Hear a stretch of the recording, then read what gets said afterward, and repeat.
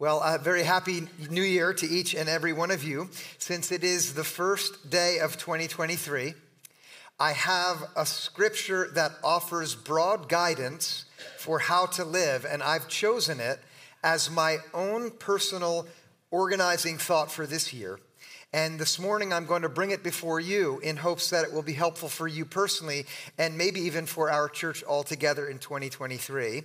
To understand the text, we're going to do some Bible study. Okay?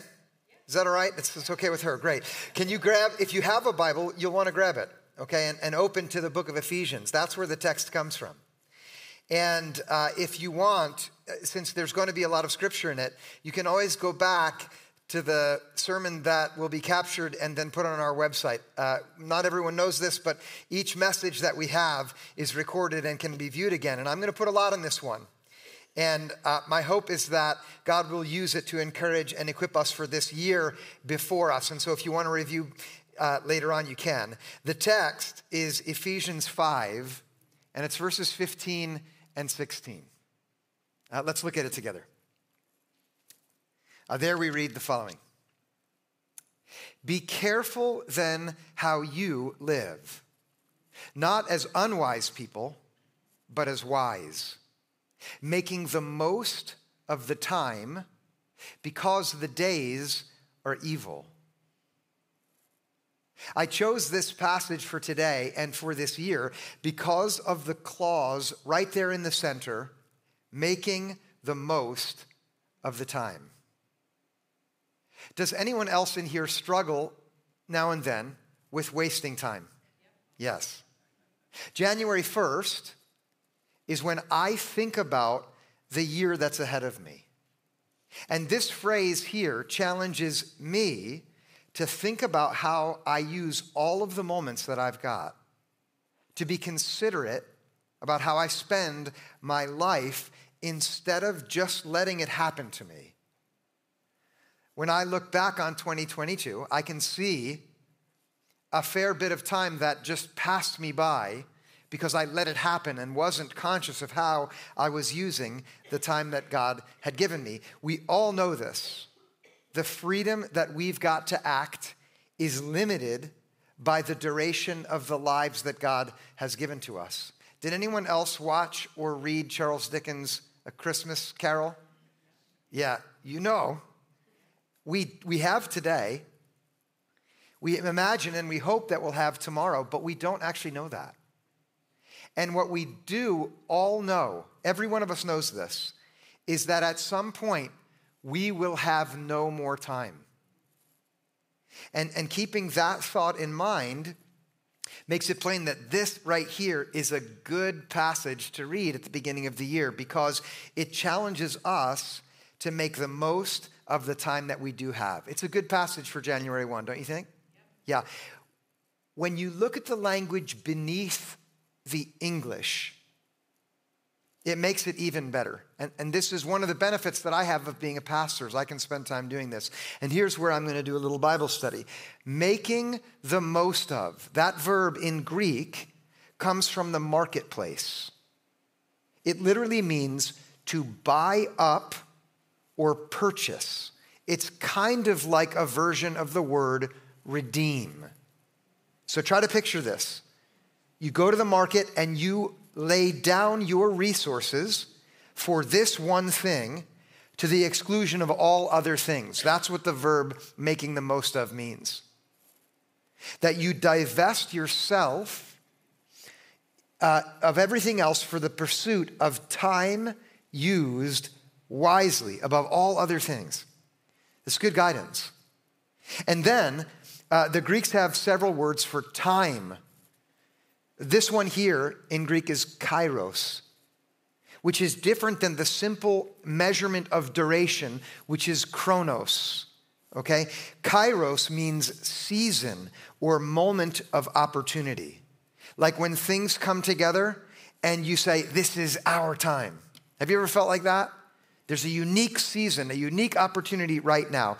This year ahead of us, it definitely holds opportunities that God has put in it. And it's up to us to choose to pay attention and use this season, this moment that we have in the very best way. We don't have to, but if we will, then we'll grasp what God is putting right here before us. If you would, for a moment, let your own imagination go to the things that you have a sense are in this year. Do you have some sense of what some of the opportunities might be?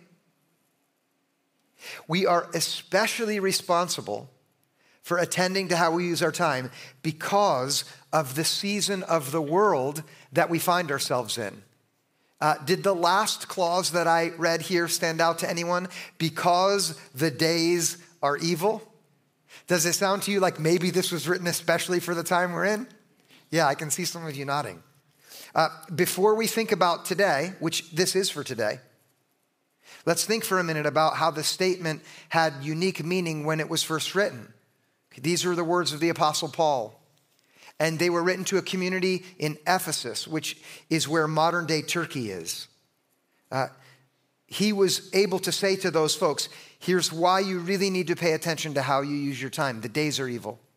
Evil, in his language, it means disordered in the most fundamental way possible.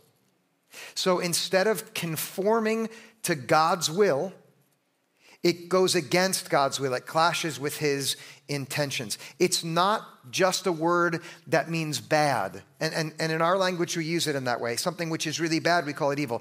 It means wrong instead of right because it goes against God.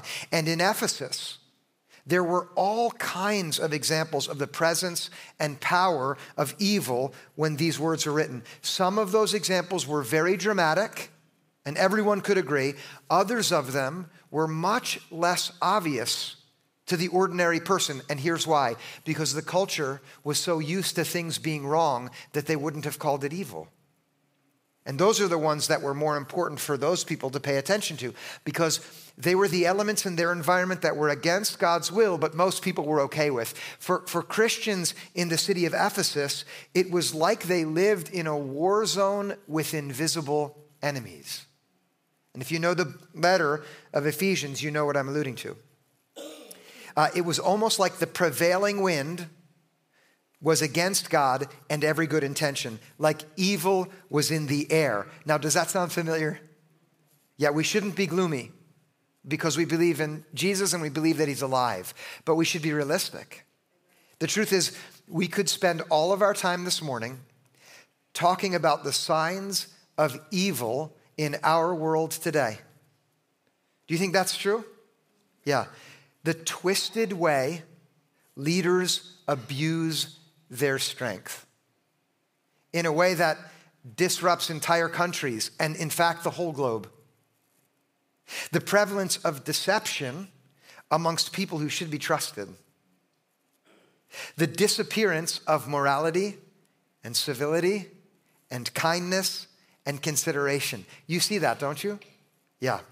More important for you, though, and for me, and for us as a church this year, is to reflect on ourselves instead of on those people or out there.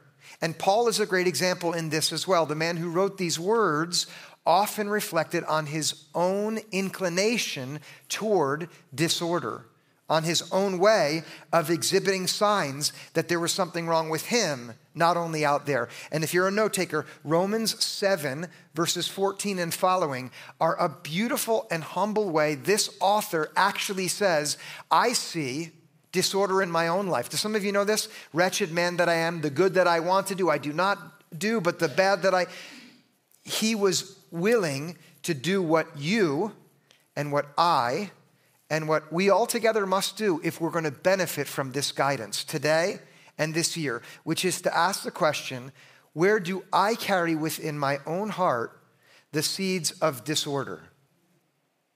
The weight that, if I'm not intentional, will lead to sorrow and grief and misery for other people in a way that's completely unredemptive. Here's the question that you should open your heart to in order to benefit from this guidance this morning. Here it is.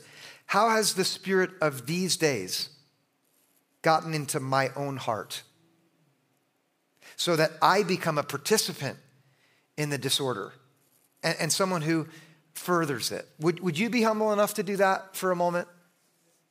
I know for sure you can find other people out there who are way more evil than you. I'm sure of it. But for a moment, you ask that. How does my heart incline toward the kinds of behaviors that add rather than detracting from the spirit of these days? If you're willing to do that, then you can receive the opening challenge in our text. Look at it again. Be careful then how you live, not as unwise people, but as wise. One of the virtues of Scripture when you slow down and study it is how often it's very simple. Do you notice there's just two alternatives? There's unwise and then there's wise. Now, for most of us, those two distinctions will sound like an intellectual difference. We think of wise as someone who's smart and unwise as someone who's not. But that's not what Paul means by those two distinctions. For him, the difference between wise and unwise is less a matter of what's in your mind and more a matter of where you go with your feet. Does that surprise you a little bit? I hope it does. Can you pretend it does? Does that surprise you a little bit? Yes. Here's why I say that. That phrase, how you live. In Greek, it's one single word, and it's the word peripatein, and it literally means walk about. So this guidance here is be careful how you walk about. And if you use your imagination and picture yourself back in ancient Turkey, in a village where you were born and where you grew up, listen now, that single place would be the only place that you knew about directly. It takes a little work here, but if you think it through, there were no communication systems. You could never see a photograph or an image of another place. The only world that you would have known was the world that you were born into and where you grew up. And if you wanted to see another part of the world, for almost everybody who would have read this letter, there was only one way to do that, and that would be to walk there. So this guidance, be careful then how you live, is a guidance that says, be careful how you walk. Does anyone here hope that some things change in 2023? Yeah. Of course, we all hope for that in our world. We do, and we have good hopes because there's a lot of things in the world that are so utterly broken. But how about for you personally? Do you have hopes for you that things will change? I do too. When this was written, the only way that you could go from where you were to where you wanted to be would be one step at a time. On purpose, thoughtfully, slowly, and steadily. Progress always required the decision to go there and then the action of one step at a time, moving slowly and steadily toward that destination that you believed you should be in instead of the one that you were at. Every disciple of Jesus should be someone who is aware of the need for change. In the world, yes, but also in herself, in himself. And there is no better priority for you personally than to decide, I'm going to grow as a disciple of Jesus in this year. And that will mean a decision to embrace the truth that you need some change. And the reason that this word, peripatein in Greek, is so important for the Apostle Paul is because of how practically it guides people who are willing to say, I want to grow as a disciple in this year ahead. Can we go back just a moment to the previous slide? I want to highlight a word that isn't clear right now. But do you notice the word right before how you live? It's be careful then how you live. In Greek, that word, which is up there as then, is meant to remind the reader of what came before in the letter. It would have been unusual for Paul to imagine that a person would stand and just read 2 verses of this letter. It was written to be read in its entirety to the community of faith. But the reason then appears is that this is actually the 7th time in this letter in which Paul uses that word peripatane. And so he imagines that when you read this passage, and go ahead to see how you live again, when you see that how you live, peripatane, in chapter 5, verse 16, Paul imagines that you will have in mind the previous 6 times it's appeared in the letter. Guess what's coming now? I'm going to show you all 6 of them. Okay? And the reason I'm going to show you all 6 of the previous appearances of that verb, it's meant to be entirely practical. Okay, here it is. If you are going to decide, like I've decided, that this is a year where I pay attention to how I live, how I walk, the previous 6 appearances tell you what you should look for when you're walking. Okay? These are the 6 things that I'm going to try to look for in this year, the things that I'm going to pay attention to. And I hope they'll be helpful to you. Maybe you won't decide on all 6 of them. I hope you take 1 or 2 or 3 of them. As a church, I hope that we'll pay attention to all of these. The first thing to look for when you walk, if you're going to walk as someone who's wise instead of unwise, is grace. Okay? And for each one of these, there's going to be a single word. The first place peripatane appears in Ephesians is at the beginning of the 2nd chapter. Here it is, look. There Paul writes, this is verse 1. You were dead through the trespasses and sins in which you once lived. Now in Greek, it's in which you walked. All of you used to walk on the wrong side of the boundary line that God gave to you for your own good. To trespass simply means to cross the boundary that God put there for your own good. That's what sin is. It's to go on a different way than the one that God had laid out for you to go on. I wonder, can you see yourself going on the wrong side of some boundary marker back in 2022? Can you?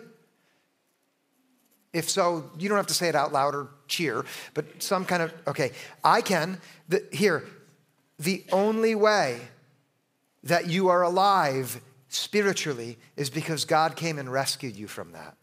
You were dead, but God made you alive. And look at verse 4 and 5. But God, who is rich in mercy, out of the great love with which he loved us, even when we were dead through our trespasses, made us alive together with Christ. By grace you have been saved.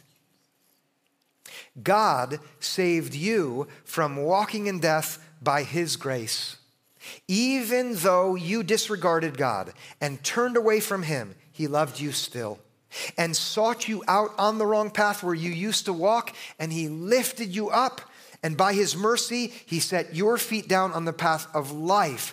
By grace, you have been saved. And that is the first thing in terms of order and in terms of importance that you should be on the lookout in 2023. It is that you should walk in grace every day. And let me be very specific. That means that each and every step you take in life this year, you should be aware of the fact that God has been and will be gracious toward you in every step you take. And you should remind yourself that when you think, here's where I am, I want to be there. Before you endeavor to start moving, tell yourself, and thank God that I'm a subject that God is gracious to.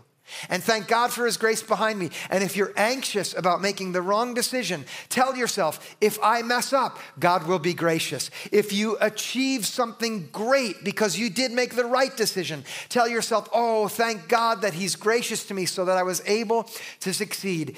Every step, you should look at yourself and say, grace. And then don't just hold on to it for yourself. If I ended there, Paul would say, oh, you've said something true, but unless you add this second thing, it becomes false. Be gracious to the people around you as well. The only way to receive God's grace sincerely is to be completely willing to give God's grace to others. The controlling quality of your way with yourself and others this year should be the same: grace. Pay attention to yourself and ask, Am I walking in a way that corresponds with God's grace to me? Now, if that is the foundation of your self-assessment and your aim with other people, then the second thing to look out for will become the primary goal of your behavior, and it's this single word, goodness. So for each of these, I'm going to have a single word and a Bible verse. For those of you who are looking for patterns, they are not going to all start with G. Okay, but they are all going to emerge from what's written here. The second time the verb appears is further down in chapter 2, in verse 10. Oh, this is one of my favorite Bible passages. Look at this. For we are what he has made us, created in Christ Jesus for good works, which God prepared beforehand to be our way of life. Again, that phrase, our way of life in Greek, peripatein, for us to walk about in. This is a statement about our identity, every one of us. You are the person that God has made. And you are going to be looking for who you are this year. It's one of the most confounding questions for a lot of young people in our culture, the question of identity. Who am I? The answer is given here. You are the one that God made. And if you press a little deeper into this text and ask, well, who has God made me? The answer is, he's made you with a certain set of good works in mind before you were even created. And in Christ Jesus, you have been made. And what for? For good works. That's why I chose the word goodness. The organizing goal, if I take this to heart, is going to be this. What are the good deeds that God made me for that I can do in this day, in this year before me, in this moment that I've got? If you're going to make the most of the time that God has given you as a wise person, you're going to believe this, that God gave you that time for his purposes. And if you're going to take this to heart, you're going to say, all right, that means it must be for some good deed that he's given me this time, this hour, this moment. And if the governing purpose of your walking is going to be goodness, then you're going to ask, are my efforts aimed at benevolence in this moment? If you're going to walk wisely, you got to find the good that God made you to do and do it. Here, in this moment of silence, would you consider one possibility for you personally? It might even be something good that you can do today. It might be something good that you can do for the person that you're sitting beside, or the person who's not here with you but you're thinking of. All right, if these first two, grace and goodness, are the markers that you're on the lookout for, here's the third appearance. It gives us the principle shaping our relationships, and it is peace. This is the principle that should shape all of your relational efforts. If you're going to let the guidance that comes from Ephesians guide you in how you live. This is the third appearance of the verb in chapter 4, verses 1 through 3. Here it is. Listen to these words. I, therefore, the prisoner in the Lord, beg you to lead a life, that is to walk, worthy of the calling to which you have been called.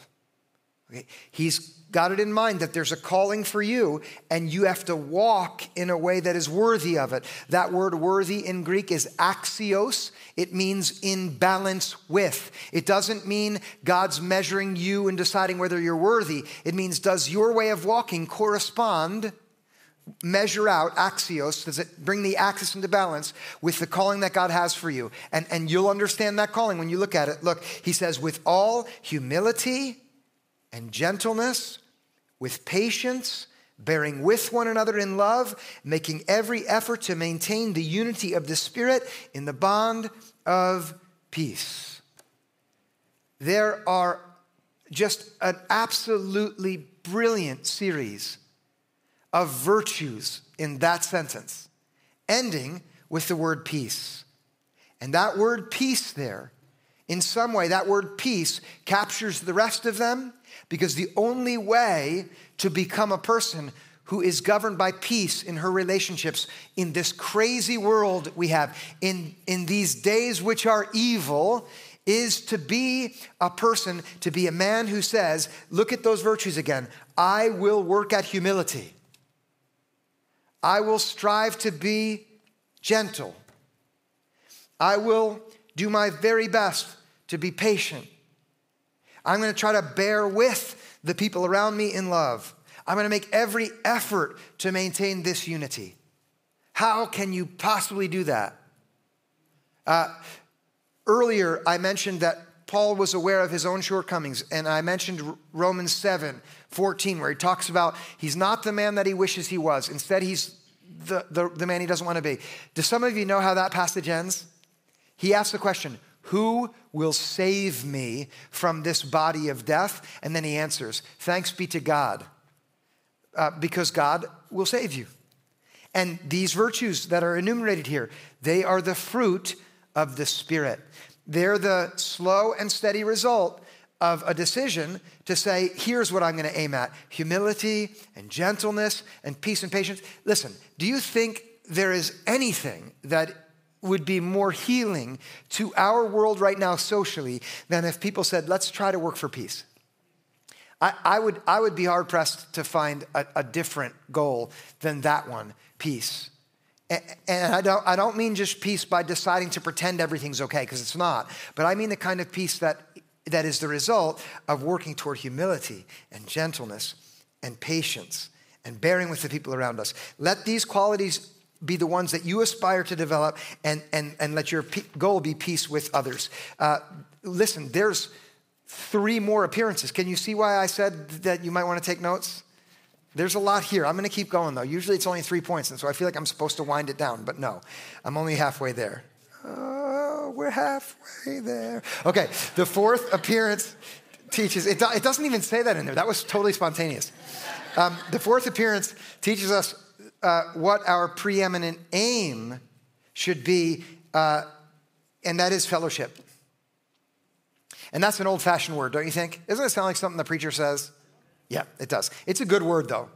And here I want to say that the fellowship that we need to prioritize in this year is, first of all, with God, and then with other people who God invites us to be in fellowship with. In Ephesians 4:17 and 18, the 4th appearance of this verb, here's what Paul writes. Now, this I affirm and insist on in the Lord, you must no longer live as the Gentiles live. Okay, again in Greek, you must no longer walk as the Gentiles walk. Who are the Gentiles? Here's what he says. In the futility of their minds, they are darkened in their understanding, alienated from the life of God because of their ignorance and hardness of hearts. There are 2 causes of the condition he names. The causes are ignorance or darkened minds and hardness of heart. Okay, ignorance is not meant to be a dig or sort of a mean statement. It just defines a state of being where you don't know. Because of that, it's like your mind is in the dark. Maybe you can look back at your own life and remember and see a time there where you behaved in the wrong way because you just didn't know any better.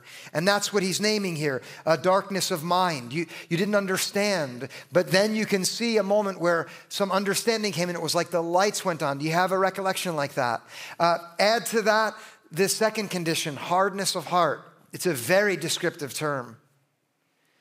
When your heart, instead of being soft and supple and receptive and responsive to God's gentle presence, was like a stone. It didn't want to have anything to do with it. I know I can look at my own experience, especially I can see this in moments of conflict, where instead of being gentle and responsive, I become unyielding. Do you see that in yourself too? And here he says, don't live like that. Instead, open your heart and let it be soft and let your mind be illuminated. And when you're doing that, it's the opposite of the condition of the Gentiles, which is at the heart of it. And there it is, alienated from the life of God. It's just a remarkable fact that the journey that I'm invited to walk on is one where God says, I will walk with you in fellowship. And that's the first companion that I should consider in this year ahead of me, more than anyone else that I want to spend time with, is walking in a way that I'm aware of the fact that God's right there with me. And that will take me coming out of the shadow with my mind. It will mean deciding I'm not just going to let other people tell me what to think about God. One thing that is really remarkable to me is how many detractors, people who are against Christian faith, really have very shallow understanding of the faith. And they gain lots of followers because they're winsome or they're funny or they're very persuasive in the way they attack Christians. And they're shallow, their understanding is just so utterly shallow. Don't be like that. Let your understanding of God go deep in this year. Maybe you're a person who said, the more I learn about Christian faith, the less I believe. Let me say, keep learning. You haven't learned as much as you think. If you find it to be easy to take it apart. People like that have a very shallow understanding. Let your understanding go deep. And secondly, let your heart be open because God wants to walk with you in fellowship every day. And when you do, when you walk with God in fellowship, then you will also be uniquely capable of the kind of fellowship that God wants you to have with the people around you. Are you sensing a fifth word? Here it is, love. And listen, you cannot talk about God and the way the Bible talks about God without bringing this word up. You can't. I think it's impossible if you read the Bible to avoid this word when discussing what a person who's going to walk with Jesus should actually prioritize and be on the lookout. And it's in chapter 5, at the very start of that chapter, where Paul uses this word peripatein right next to the word love. Look at it. This is verses 1 and 2 in chapter 5. Therefore, he says, be imitators of God as beloved children and live in love. As Christ loved us and gave himself up for us, a fragrant offering and sacrifice to God. This is an absolutely remarkable passage. It might be the only place where in the Bible people are told to imitate God. I might be wrong about that, but I think it might be the only one that at least that comes to mind right now. Imitate God. In Greek, the word imitate is from the word mimesis, mimic. Try your best to be God-like, he says. What would that look like? Well, it would look like living in love, walking in love. Again, think about walk. It's much more concrete than living. One step, love. Another step, love. How can I step one foot after the other? So I'm constantly stepping in love. That doesn't sound right, stepping in love. I'm constantly moving toward love. Well, he gives us a picture. Remember what Jesus did, sacrificing himself for us. Remembering that, first of all, because if we forget that, then we lose sight of the very first thing. Remember what the first word was? Help me out. It was grace. Thank you. Grace. Jesus in grace gives himself for us. That's what his love was. It was sacrificing himself. If I keep that in mind as I walk and I say, how shall I walk? Then I can say, how will I present myself as a sacrifice for the people that God has put on this journey with me? Do you have somebody in mind right now who God is really challenging you to love? Be specific. It might be your son, or it might be a new friend. It might be someone who's just so hard to love, or a child. Maybe your children have become really challenging. They're at that time, and there's a places where you look and say, that might be where God is saying, here, look there. That's where I want you to sacrifice and love. Be on the lookout for that. Then you will be able to answer this challenge of walking as a wise person in the way that disciples are meant to walk. Love is giving yourself up for others. All right, last one. The sixth appearance of this verb before our text. It comes a little further down in chapter 5, where Paul writes this. Verse 8. For once, it's the word truth. That's the last thing to be on the lookout for, truth. Actually, before I read the text, I think this one is especially relevant for our time, don't you? especially in the last couple of years, for the first time that I think most of us will have experienced, the question of, wait a minute, who's telling the truth has become a much more pressing question. I can think back when I was young, it wasn't a question that we were asking about our leaders and about the news we were receiving, but these days it feels like it's a much harder thing to grasp. There's just so much deception amongst prominent people. But again, listen, do not let that fact distract you from the much more practical question that you have to put to yourself, which is, how am I inclined toward deception? To be a deceiver. Would you consider that before we read the text? The text hasn't come up there yet, has it? That's some good slide operation back there. But would you really ask that? Do you know that one of the most destructive things for our flourishing is the way we tend to deceive ourselves? Because we can't face the truth about us. Do you know what I mean by that? Like when we make a mistake, we're eager to pretend we didn't so that people won't think that we're the kind of person who makes a mistake. Or when there's something true about us which we wish weren't true, we look for all kinds of ways to go on lying to ourselves and say, well, that's not really me. The more we do that, the more likely we will be dragged into this social game that's happening right now where everybody's pretending. Let's not do that. Let's be committed to the truth. Here, look at this passage. This is chapter 5, verses 8 and 9. For once you were darkness. That's a very strong statement, by the way. Not you were in darkness, you were. You were. And it's not just you. I was. This is really important to note. He's writing to believers. He's not just writing to outsiders. He's talking to people in the community of faith. You were darkness, but now in the Lord, you are light. That's so good, isn't it? That's who you are. You're light. Jesus said that. Do you know that? Jesus said, you are the light of the world. So you are light. And then he says, live as children of light. For the fruit of the light is found in all that is good and right and true. There's that word, true. Living in the light means a commitment to living in the truth. When you live in the truth, your walking becomes good and right. That's how those words are related to one another. And you will live as a wise person and not as an unwise person.